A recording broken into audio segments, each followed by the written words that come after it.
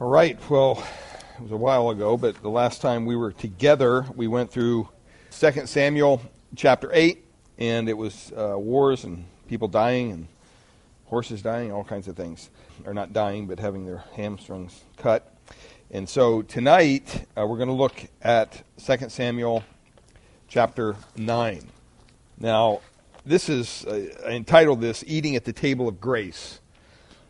And that's what this is. It's really a portrait of God's grace to an individual in this chapter, as well as a picture of salvation for us.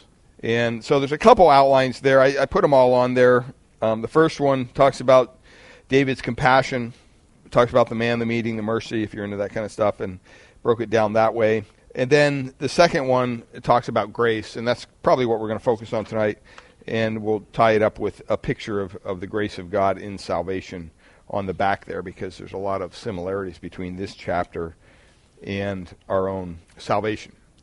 So it's really a portrait of God's grace to the individuals in this chapter and us as well. Now remember what grace is. Grace, we define grace as getting something that we do not deserve, right? It's a positive.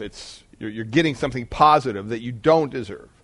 And it's always emphasizing the positive aspect of that. So in our Christian lives, when we come to Christ, we get something we don't deserve. What do we get? We get forgiveness, when in fact we should receive the wrath of God because of our sinfulness.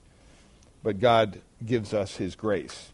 And then we know mercy is kind of the negative aspect of grace. It's not getting something that you do deserve. And there's a negative connotation to it. It's not that you're not getting an award that you deserve. That's not mercy, but it has the idea of that you're not getting something you deserve in a negative way. So in our case, we deserve the wrath and judgment of God, but what does he do? Instead of giving us that, he doesn't give us that, he gives us grace. And that's revealed in his mercy. It's withholding his wrath, you could say. Having something negative you deserve to receive withheld from you. That's how you might define mercy. But we see grace in our lives all the time, don't we? I mean, all around us. I mean, the air we breathe, the rain that waters the ground we live in, our marriages. You know, men, our wives are an example of God's grace to us. Probably all of us would say, we don't deserve the wife we got. We married up, or whatever, however they say it. You know, it's God's grace in our lives. And the fact that we get to live every day. The fact that we wake up in the morning and we can walk out of bed and we can go to a sink and brush our own teeth. We don't have to have somebody else brush them for us. It's grace that we still have our teeth.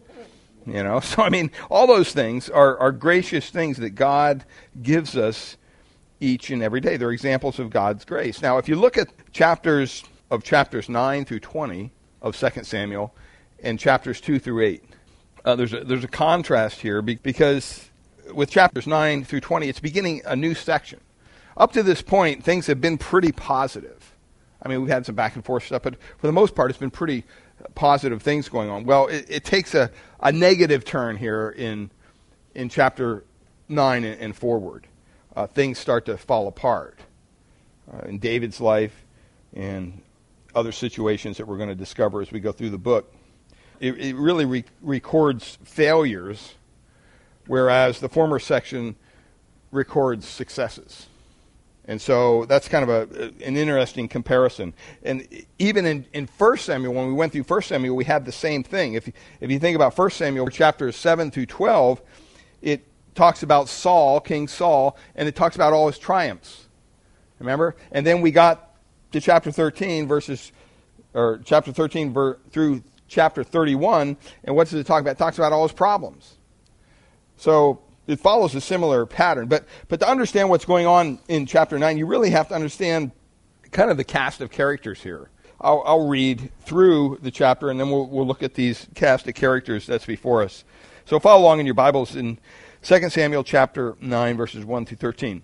It says, "And David said, 'Is there still anyone left of the house of Saul, that I may show him kindness for Jonathan's sake?' Now there was a servant of the house of Saul, whose name was Ziba, and they called him to David. And the king said to him, "Are you Ziba?" And he said, "I am your servant." And the king said, "Is there not still someone of the house of Saul, that I may show kindness, the kindness of God to him?" And Ziba said to the king, "There is still a son of Jonathan. He is crippled in his feet." The king said to him, "Well, where is he?" And Ziba said to the king, "He is in the house of Machir, the son of Amiel, at Lo-debar." And then King David sent and brought him from the house of Machir, the son of Amiel, at Lo-debar. And Mephibosheth, the son of Jonathan, son of Saul, came to David, and he fell on his face and paid homage. And David said, "Mephibosheth," and he answered, "Behold, I am your servant." And David said to him, "Do not fear, for I will show you kindness for the sake of your father Jonathan, and I will restore to you all the land of Saul your father, and you shall eat at my table always." And he paid homage and said, "What is your servant that you should show regard for a dead dog such as I?" And then the king called Ziba, Saul's servant, and said to him, "All that belonged to Saul and to all his house I have given to your master's grandson. And you and your sons and your servants shall till the land for him, and shall bring in the produce, that your master's grandson may have bread to eat. But Mephibosheth, your master's grandson, shall always eat at my table." Now Ziba had 15 sons and 20 servants. Then Ziba said to the king, "According to all that my lord the king commanded his servant, so will your servant do."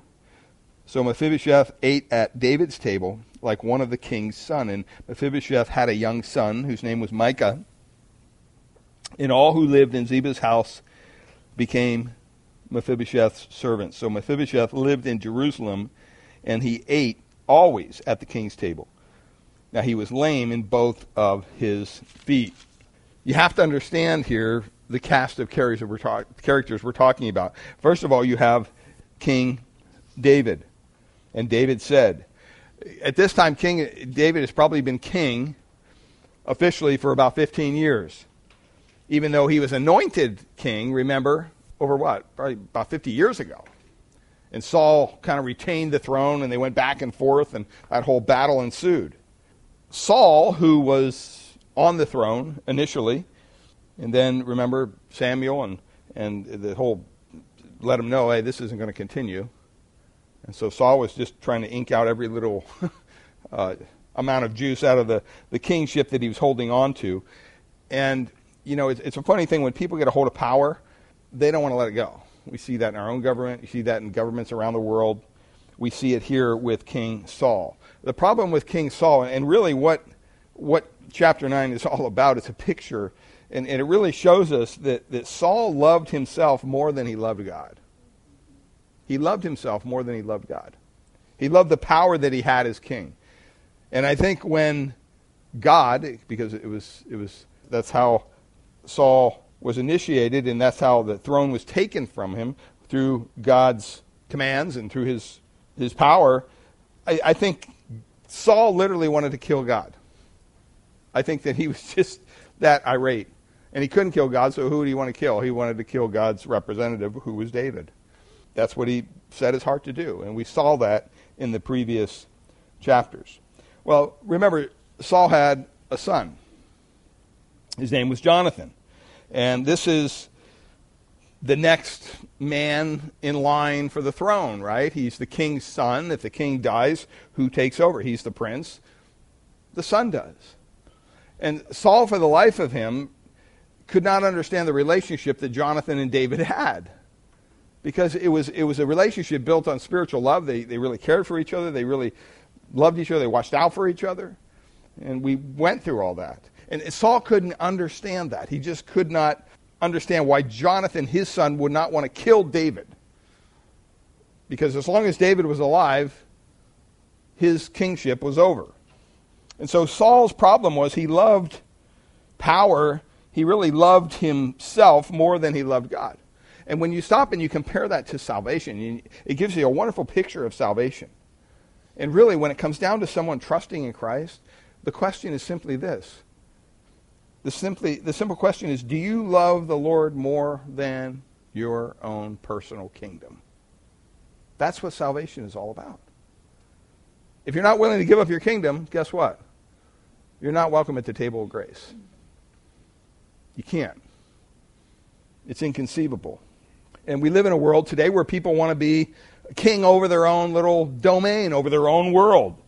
And there's no room at all at the table of grace for people who have that kind of mentality, that kind of heart. And that's why God says we have to be transformed. God has to change us. Now, Jonathan was kind of pulled in two different directions, as you can imagine. His dad is the king. David has been basically ordained as king, but he's still not king. Saul's holding on to the throne. They're going back and forth. Jonathan has a good relationship with David, and his dad's trying to kill him. So, I mean, you can imagine the turmoil going on in Jonathan's heart. He's trying to be loyal to his father, and yet he realizes that, you know what, this king thing is over. I'm not going to be king. And he kind of gives that up. He realizes that, and that's why he really has this kinship with David. And so his kingdom was at war with David's kingdom. That's basically what it was, because his kingdom was the kingdom of his father. And he probably could have left that, but you don't do that. And he probably knew that in the end, you know what, I'm going to die in this struggle along the line. Jonathan probably understood that at some point, which he did.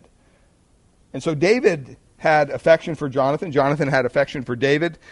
Saul had many sons, all who were killed in battle. We've been through all those battles, except one. In 2 Samuel 4, Ishbosheth becomes king, kind of pronounces himself king, thinking, well, if I make myself king, then it won't go to David, and I'm sure the 12 tribes will rally around me because I'm kind of in the line here. And unfortunately, what happens, the 12 tribes did not rally around the king. Instead, they rallied around David. And we read how Ishbosheth actually gets assassinated by the temple guard. But Jonathan had a son. And guess who the son was? Mephibosheth. It's Saul's grandson. And the way kingships work, if there's anybody in the line, doesn't matter where they're at. We see that even with Korea. You see it in different systems of government that are set up that way today. The line continues. As long as there's someone alive in Saul's line, that's really a threat. That should be viewed as a threat to King David. And so here's Mephibosheth, and we read this story back in 2 Samuel 4 there. When all this stuff happened, it tells us that a nurse basically took Mephibosheth, who was 5 years of age at the time. At that age, and all the household was murdered. And by the grace of God, a nurse picked him up and ran out of the house. And she stumbled. And in that fall, broke both of his legs. So when you think of that, back then they didn't have all the pins and stuff that they can fix things. They didn't have x-rays. So, you were crippled for life if that happened back then for the most part. And that's what happened to Mephibosheth. He was crippled from then on. This is Saul's grandson. So, kind of a traumatized kid. He sees his whole family get murdered in front of him, and then he gets both of his legs broken, and he's crippled. Well, now, here we are 15 years later, roughly. 2 Samuel 9, and we come to chapter 9, and we see that probably one of the greatest illustrations of grace in all the Old Testament. It really is. You can look at verses 1 through 4 and talk about the man, and 5 to 6 in the meeting and mercy. But I want to focus on how this grace comes about. How is this grace expressed here? Why was David interested? Why in verse 1 does he say, is there anyone left of the house of Saul? If you read that, normally you would say, oh, he wants to know who his enemies are. Because if there's somebody left, he has a rightful heir to the throne, I got to go take him out, because that's what they did. When a new king would come in, the other family pretty much was gone. They were either assassinated or whatever, because they would not be a threat at that point. And, you know, in an odd way, we see the same thing in our own government here in our own country, not to the point of assassination or anything, but when a new president comes in, what does he do? He doesn't just take the old president's cabinet, at least if he's smart, he doesn't, you know, and work with them. What's he do? He wipes them all out and says, I'm going to start fresh with my own cabinet. That's his right to do that. Well, that's what a king would do. And, you know, anybody left over would be kind of viewed as a threat. Well, if you look back at 1 Samuel chapter 20, verse 13, it tells us about this covenant that David and Jonathan established.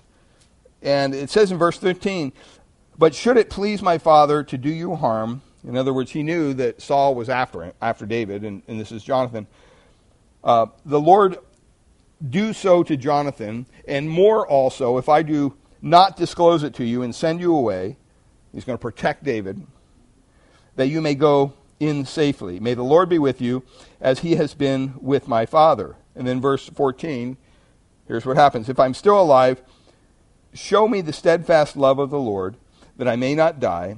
Verse 15, but do not cut off your steadfast love from my house forever, when the Lord cuts off every one of the enemies of David from the face of the earth. And Jonathan made a covenant, there's the word, covenant, with the house of David, verse 16, saying, may the Lord take vengeance on David's enemies, and Jonathan made David swear again by his love for him, for he loved him as he loved his own soul. So these two men had a very strong spiritual love and a relationship with each other. And it broke through all the turmoil that was going on around him. I mean, here's Jonathan's dad trying to kill David. And here's Jonathan telling David, hey, I'll protect you. I'll tell you if he's coming. I'll do all that for you. I may lose my life in the process. I probably will. But that's okay. That's the kind of relationship they had.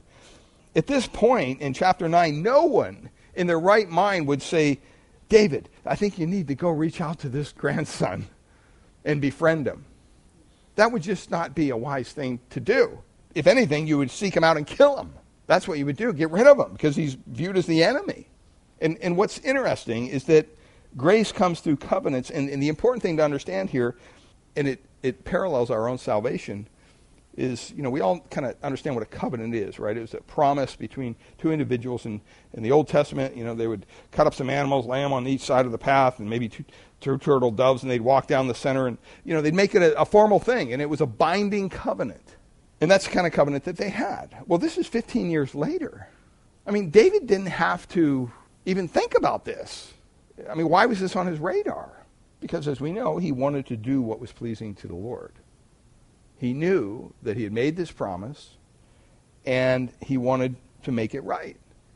He wanted to do the right thing. If there's anybody still alive in the house of Saul, and he makes it very clear, I'm not going out to kill him. I want to show him kindness because of my relationship with Jonathan. That's what he says in verse 1. And then it says, well, there was a servant of the house of Saul whose name was Ziba.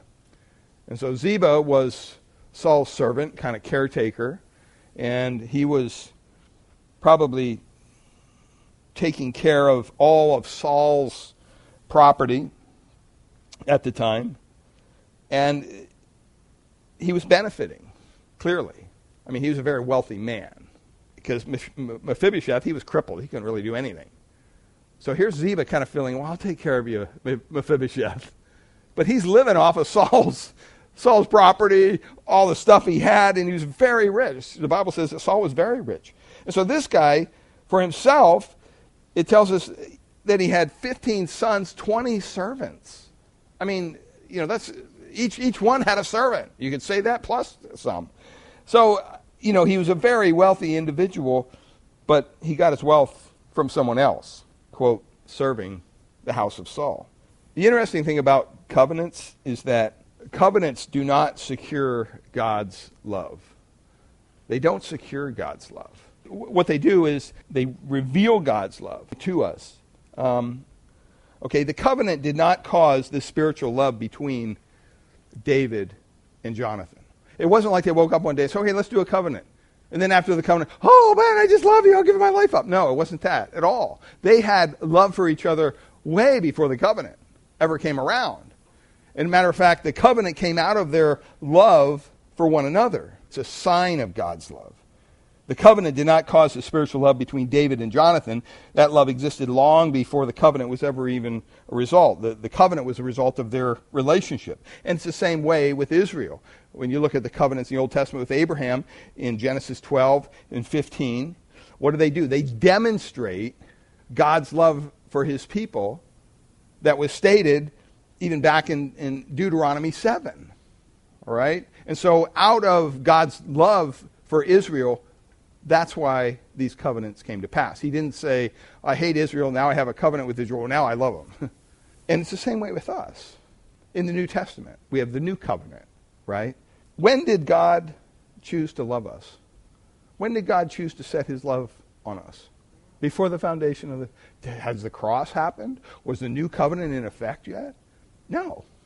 God loved us long before Christ ever hung on the cross. See, that's significant to understand because it really helps us understand verses that tell us that, it's not because of your good works you're saved. It's not because of who you are. It's because God divinely set his love on you before you're even a you, before the foundation of the world. But his love for us was secured by Christ on the cross.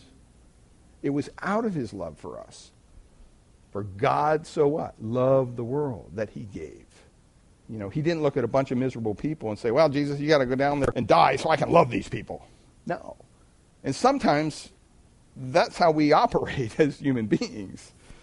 But that's not the kind of love that God has. Long before the foundation of the world, God set his love on us. And then Christ came to earth, led a sinless life, died a cruel death, secured our salvation on the cross, took our sin upon himself, even though he had no sin at all. He was perfect in every way, and yet he was treated as an individual who committed every sin of every person who would ever put their faith in Christ, even though he was perfect.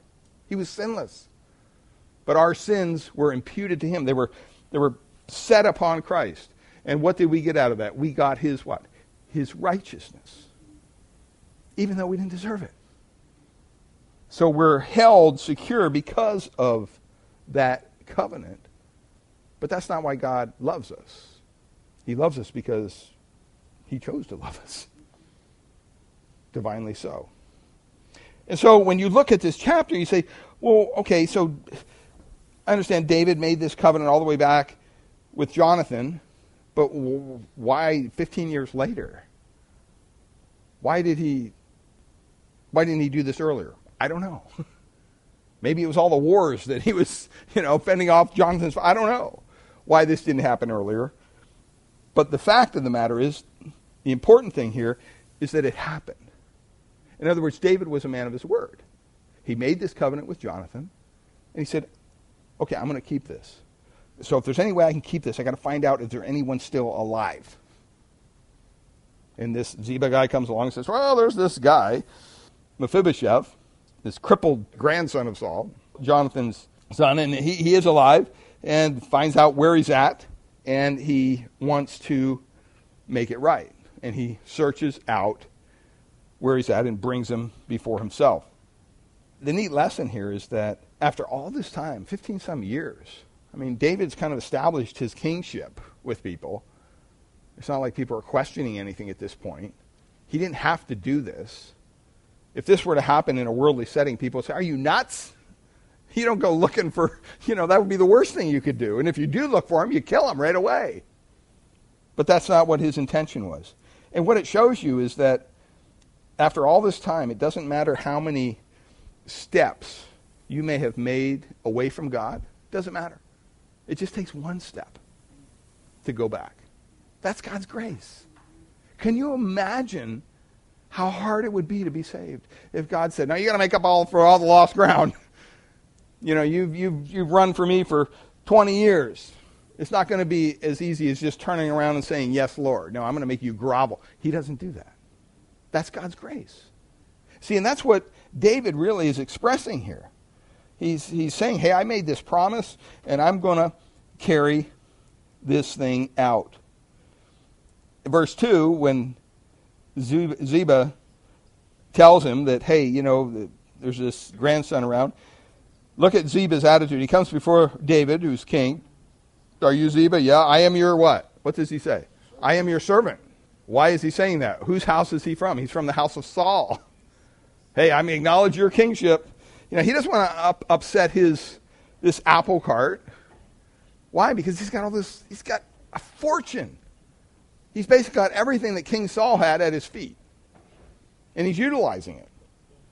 And so he doesn't want to make waves here. And he's like, hey, I'm your servant. And the king said, well, all right, is there anyone here, the house of Saul? I want to show kindness to him. And, well, there's still this son of Jonathan.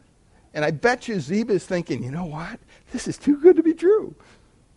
Because if David has an intention, he says he doesn't want to harm him. He wants to bless him for God's sake. Well, guess what? I'm kind of Mephibosheth's caretaker. I'm going to get blessed. This is great. This stupid king's going to give me his stuff now, too. That's probably what he's thinking. He said, well, there's still the son of Jonathan. He's crippled in the feet. The king said to him, where is he? He tells him where he's at. Lo Debar. Now, by every logical right, and this is the second point there, grace is given to enemies. Grace is given to enemies. That's what Mephibosheth should have been to David. He should have been his enemy. He was a threat. Ishbosheth was a rival king. He's dead. He's out of the way. Well, there's still one left, this Mephibosheth, and then he's got a son. So if I wipe those two out, then we're good. I'll retain my kingship. That's what a normal king would do to hold claim to his throne. So he should rightfully wipe all these people out, but he doesn't do that. He gives his enemy grace based on this promise that he made. If you look there in verses 7, 10, 11, and 13, you see it over and over. Mephibosheth is going to eat at my table. Mephibosheth is going to eat at my table. He's going to eat at my table. As a matter of fact, he even tells Ziba, he says, hey, you know what? King David sent, he brought him, verse 5, and he brought him from this place called Lo Debar. And Lo Debar basically means, in the original language, no pasture. So this nurse had the wisdom, I think, because she's trying to protect Mephibosheth. His whole family just got wiped out. They're all assassinated. So she's taking this little 5-year-old kid who's now crippled because she tripped and broke his legs, but still she wants to care for him. So she goes to kind of the furthest place that no one would want to go to. It's like saying, hey, you want to take a vacation to the Dead Sea? Or down to the Salton Sea in Indio, where it stinks and it's hot and this. No, you wouldn't want to spend time there. It's not a nice place. Or Death Valley. Okay, you might want to go visit, but you're not going to spend weeks there, vacationing there. That just wouldn't be a place that you'd want to go. Why? Because it's desolate. Well, Lo Debar means no pasture. It's like saying, hey, we're going to move to a place, and basically they don't have any water, they don't have any jobs, and there's no housing available. Oh, that's a smart move, all right? But she knew that, I think, if Mephibosheth got out of the way, he could fly under the radar, save his life. He wasn't really concerned about things at this point. And so they moved way out there in the middle of nowhere. And so God gives his enemies grace, and it's a picture of God's grace through King David. And so, verse 6, Mephibosheth shows up, the son of Jonathan, son of Saul. He comes to King David, and look at what he does. He falls on his face before the king, and he pays homage. And David said, Mephibosheth, and he answered, behold, I am your servant. That was just kind of the greeting before a powerful king. And David rightfully said to him, do not fear. Because this poor guy probably thought, yeah, he's going to cut my head off. I'm done. He found me after all these years. He's going to probably wipe my family out just like the other ones did. And he says, don't fear. And remember, here is Mephibosheth before this powerful king. He was born in this kind of rejected family. The whole line was rejected. He was a son of a prince, yet he was living in, you might say, independence on others far away from Jerusalem. And it's really a picture of us as lost sinners. It's really a picture of us that are born in sin. We're born into a rejected line, Adam's line, right? We don't have a hope. What are we born in? We're born into condemnation. And yet, God reaches out to us in grace. Mephibosheth couldn't walk.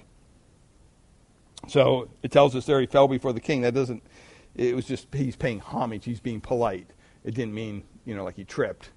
I heard one guy said you could probably say that he didn't have a leg to stand on, but he goes, I wouldn't say that. But, and that's true. I mean, he was crippled. But it's really a picture of everybody outside of Christ today. They're lost because of Adam's sin. They can't walk so as to please God. It's impossible. And instead of walking in obedience, sinners walk, what do? Ephesians tells us according to the course of this world. They may try to walk to please God, but the Bible says no amount of self-effort will allow that to happen.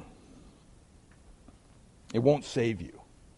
And this is where Mephibosheth was. He had to have somebody care for him constantly. He was crippled. He was missing the best.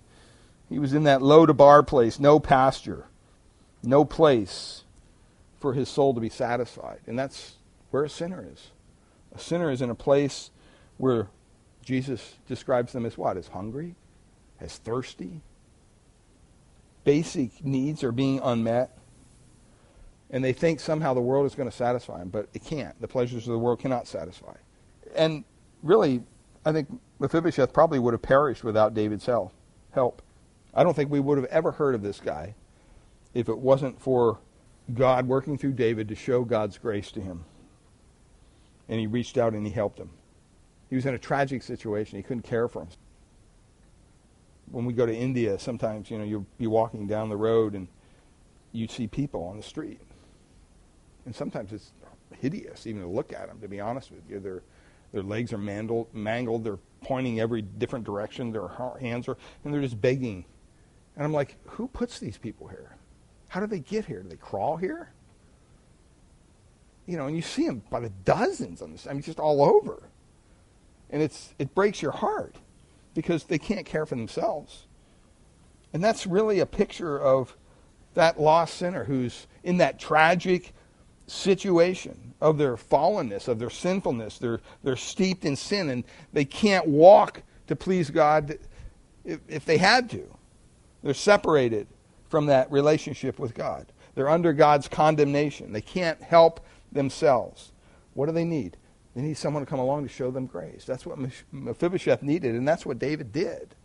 And in verse 8, he says he paid him homage, and he said, "What is your servant that you should show regard for such a dead dog as I?" Why would Mephibosheth have such a low self-esteem, to put it in today's vernacular? Well, first of all, he was crippled. He had to have somebody probably help him constantly. Plus, he knew there was a death threat out on his head. If somebody found out that there was a rival possible king alive, I don't know if David would have done anything, but I guarantee you one of his guards, one of his helpers would, hey, we got to go take this guy out. That's because that's what they did. That was just commonplace. And so he's thinking, okay, you know what? I'm a dead dog anyway. What do you want with me now? Just get it over with. And look at what David does. And this is just a picture of God's grace to the excessive amount. In verse 9, then the king called back Ziba, Saul's servant. And I imagine this, Ziba coming back in going, okay, man, what's the deal? How much are you going to give me this time, Saul gave me all this and trusted. What are you going to, sure, I'll care for the little crippled kid. He's going to, no threat. I got a lot of servants to take care of him. I just want the goods. What am I getting out of this? And you notice it says there, he's Saul's servant. He's Saul's servant, but he previously, remember, declared himself as whose servant? David's servant, right? When he came before, what do you? I'll do whatever you want, king. See, he's just looking out for himself. He doesn't care about Mephibosheth. He doesn't care about anybody. Well, he calls this guy back and he says, you know what? Here's what we're going to do, Ziba. All that belonged to Saul, everything, not some of it, everything, and to all his house. Guess what? I'm giving it to this crippled kid. I'm giving it to Mephibosheth. Can you imagine what this guy's like, wait a minute. Wait, what? This can't be. Well, you did say you're my servant, right? So you kind of got to carry out what I'm telling you to do. I'm the king.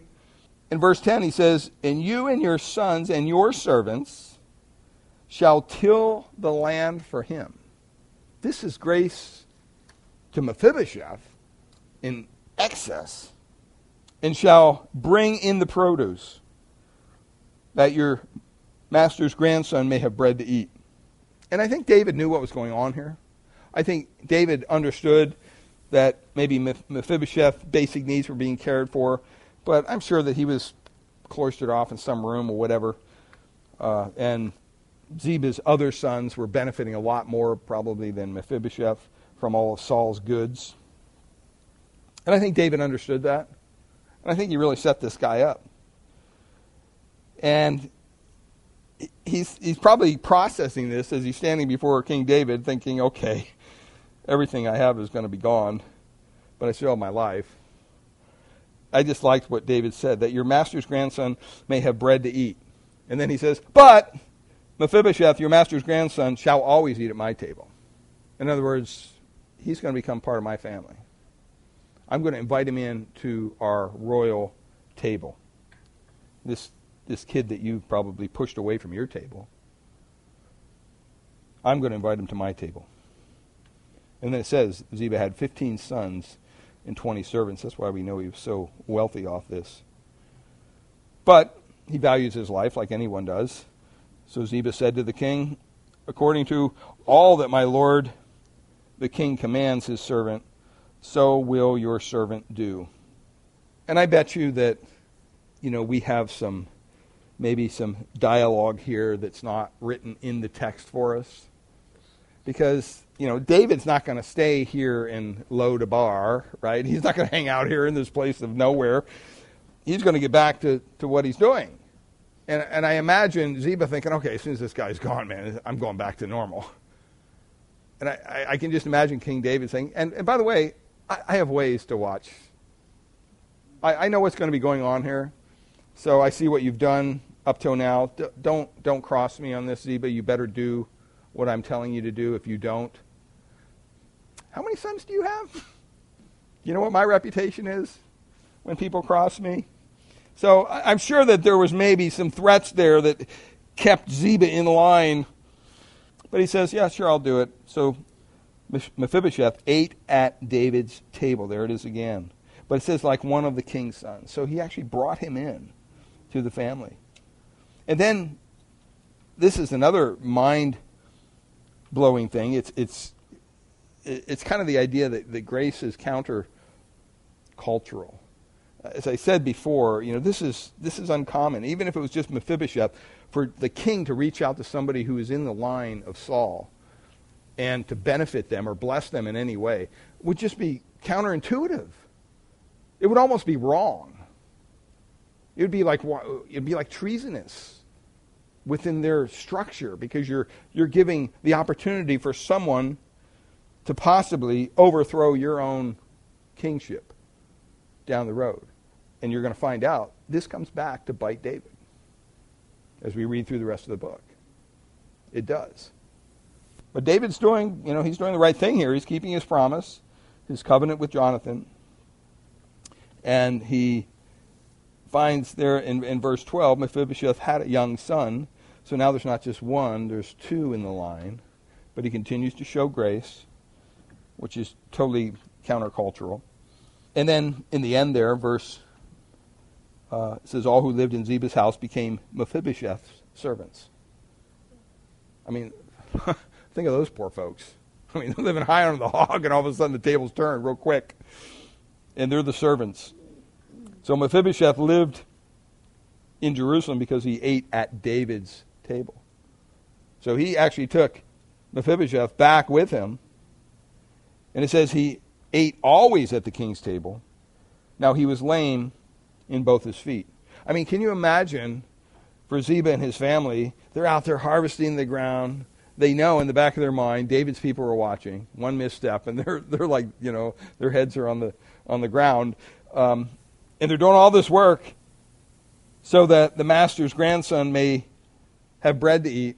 But guess what? He's not even benefiting from what they're doing, because where's he at? He's in Jerusalem eating at the king's table. I mean, what a slap in the face. And it says there at the end, now he was lame in both of his feet. So grace is something that comes through the covenant. It's given to enemies. I never thought about this to this week, but one of the qualifications to be saved, one of the qualifications to be a Christian, one of the qualifications to come to the table of grace, one of the qualifications is you have to be God's enemy. You have to be his enemy. If you're not his enemy, there's no need for his grace. But the Bible tells us that we've all fallen short. We've all sinned in some myriad of ways. So we've all breached that line with God. We're all fallen. And so the Bible says that we're all God's enemies. But by the grace of God, he reaches out and he sets his love upon us. And then he sent his son and he established the new covenant to secure that love. Not just so the time that we behave, but forever. For all eternity. It's done. It's completed. And that's kind of the picture here in chapter 9. It's a picture of God's grace. God's grace brings us to the king's table. There's no way that you can be born at the king's table. There's no way you deserve to be at the king's table. I mean, Mephibosheth deserved to be dead, basically. But he was really a picture of God's grace, and as it came through David. And grace brings us to the king's table. So you see Mephibosheth as this lost sinner, but you also see David, on the other hand, as this gracious Savior. And it parallels our salvation so wonderfully, because David is the one who what? He made the first move. It wasn't Mephibosheth crying out to David saying, hey, I want to make things right. Can I eat at your table? No. David sought this out based on a covenant with Jonathan that he had. And David sent for Mephibosheth, just as God sent Christ to this earth. What does Luke 19:10 tell us? To what? To seek and to save the lost, that which is lost. He seeks us. We don't seek God. The Bible says no one seeks after God. There's people that maybe think they're seeking after God, but they're not. Or Scripture's a lie. So David made the first move here. And it has to be that way. I mean, picture Mephibosheth. Can you imagine him coming before David saying, come on, I'm going to fight you? He's a cripple. He was totally helpless. And so David reaches out to him just like God reaches out to us when we're helpless. We're steeped in our sin. We're dead in our trespasses. We couldn't help ourselves if our lives depended on it. And all eternity depends on it. And we still can't help ourselves. And so David acted for not his own sake, but he really acted for Jonathan's sake. It came out of this loving covenant that David made with Jonathan years before. I don't think David ever saw Mephibosheth before this point, yet he loved him for Jonathan's sake. We're not saved because of our own merit. We're not saved because we do something right. We're saved, what? Based on the merit of Christ. We're saved because of the sake of Christ. We're forgiven for his sake, Ephesians 4:32 tells us. We're accepted in the beloved, Ephesians 1:6 tells us. We're part of that everlasting covenant, Hebrews 13 tells us. That the Father should save for Jesus' sake all that trust in him. And it was also, this whole deal was an act of kindness. In verse 3, David calls it the kindness of God. Ephesians chapter 2, verse 7, Titus 3, 4-7 tells us that Christ shows us his kindness in order to save us. David's throne was a throne of grace, not a throne of justice. I mean, what a wonderful thing.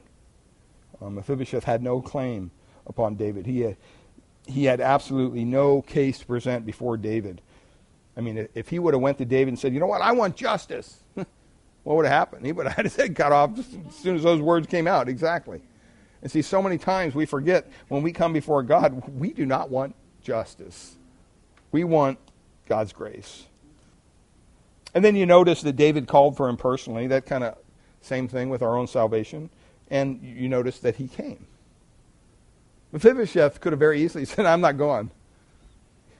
I mean, he could have, but he didn't.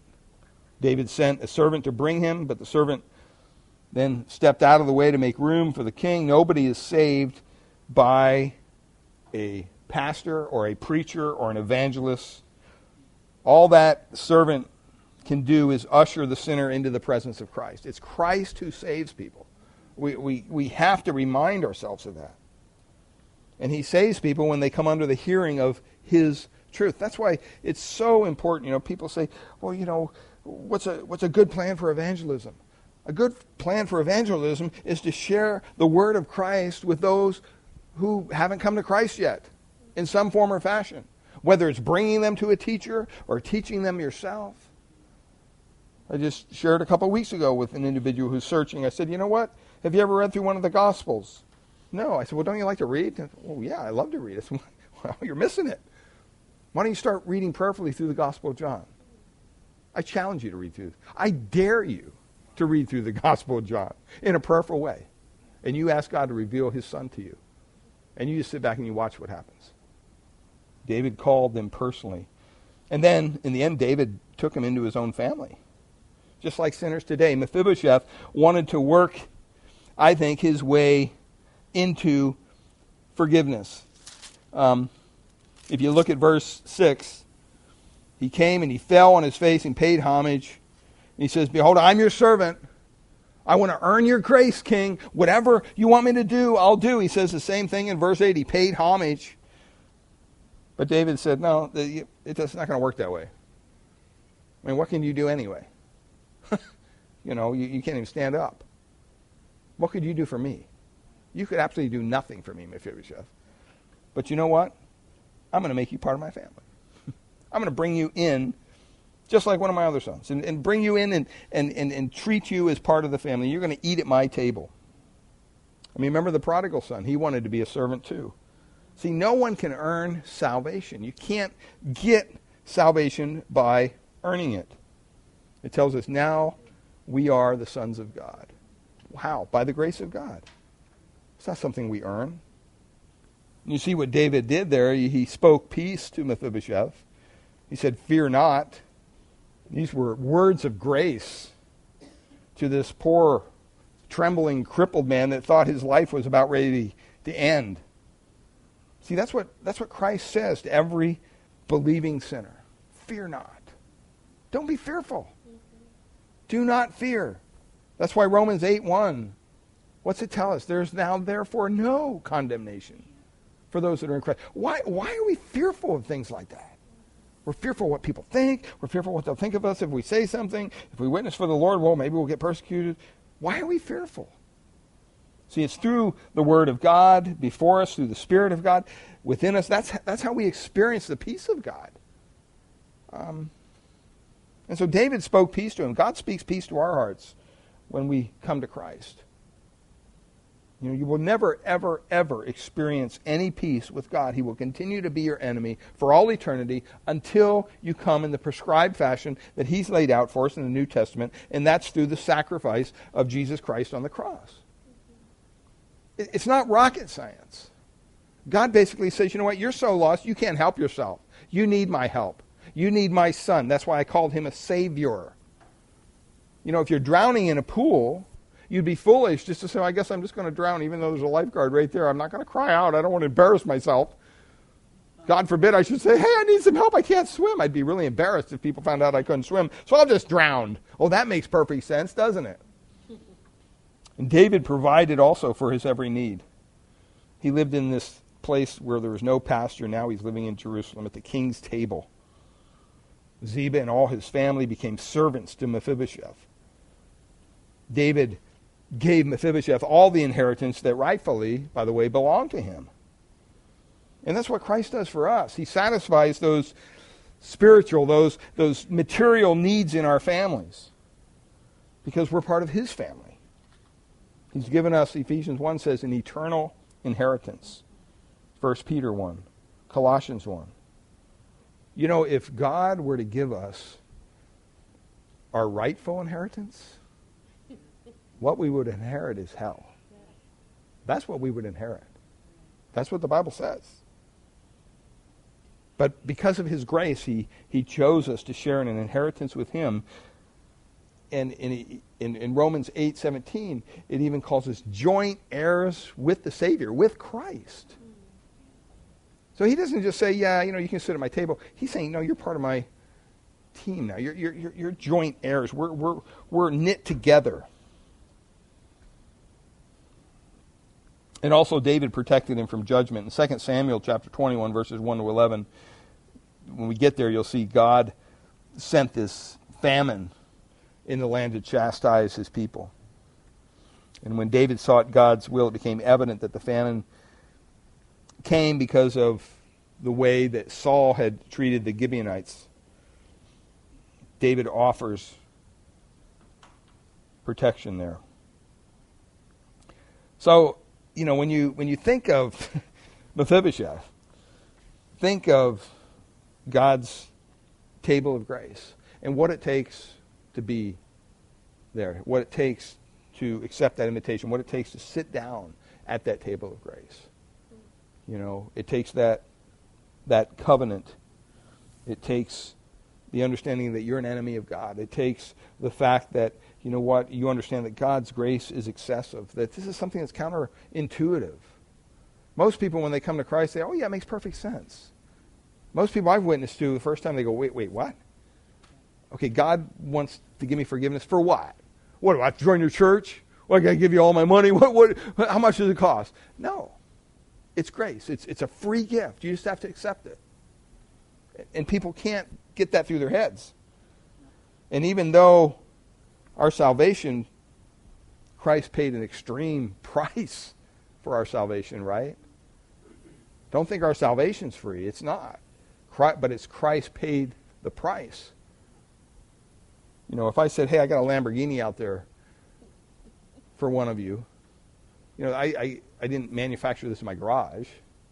I went to that store down in El Camino that sells those really nice cars and bought it. And then I took you out there and said, here you go, here's the key. You wouldn't understand, wow, that's an extreme amount of money that you just invested in. You're going to give this to me? Are you serious? Where are the cameras? No, it's just a gift. See, that 10 times, 100 times, 1,000,000 times over, that's what God has done with us. He's given us a grace that we don't deserve. And that grace brings us to his table for all eternity. What a glorious thing. Amen? Amen. Well, let's close with a word of prayer, and then let's see if anybody has any questions. Father, we thank you for your word. Lord, we thank you for your picture of grace through David and through his treating of Mephibosheth and this whole situation. And Lord, we know that from here on, this book kind of gets, it doesn't improve. Let's just say it that way. A lot of people do a lot of wrong things, and Lord, and yet your grace is still present through it all. And Lord, that's not unlike our own lives. Father, at times our lives are far from what you call them to be, what you expect them to be. We fail, we falter, we sin. And yet your gracious hand is always there to help us up, to forgive us, to encourage us to move on in our journey of faith. And Lord, if there's anyone here tonight who's yet to put their faith or trust in Christ, I just pray that they would understand that there clearly is an eternity that awaits us after this life we live. We don't just die and go in the ground or go in the air or anywhere else. Our eternal soul goes somewhere. And there's a place It's called hell, where eternal souls go that have not put their faith or trust in your provision of salvation through Christ. Lord, we don't want anybody. We do not desire, you don't desire anyone to go there. And so, Lord, that is why you brought your Son into this world to live a perfect life for 30-some years and then to die upon a cross and to take upon him all the sin that we would ever affect here in this world. He took that upon himself. And he paid the price in full. And it's just us reaching out and taking that gift, because you offer salvation through that. You offer forgiveness. You offer restoration. You offer us sound emotions and sound minds. But it all comes through Christ. And Lord, we just have to ask the question, are we willing to give up our own kingdom for yours? Or are we going to dig our heels in and continue to desire to rule and reign in our own lives, even though we know that it's just for this life? Because the Bible very clearly says, sooner or later every knee shall bow, every tongue will confess that Jesus Christ is Lord, King of kings, Lord of lords. It's so much better to do that on this side of eternity than the next. And so we pray for our community. We pray for people who don't know Christ. We pray that we would have a burden to reach out to them in a gracious way with the gospel. That we would invite people to hear the Word of God taught and just bring them under, however we can, the sound of your Word, your truth. And Lord, that would affect change in their thinking, in their hearts, and that you would transform them, that you would save them, that you would cause them to turn from their sin to the Savior. Lord, we thank you, and we just pray that you would take us all home safely tonight. We thank you and praise you in Jesus' name. Amen.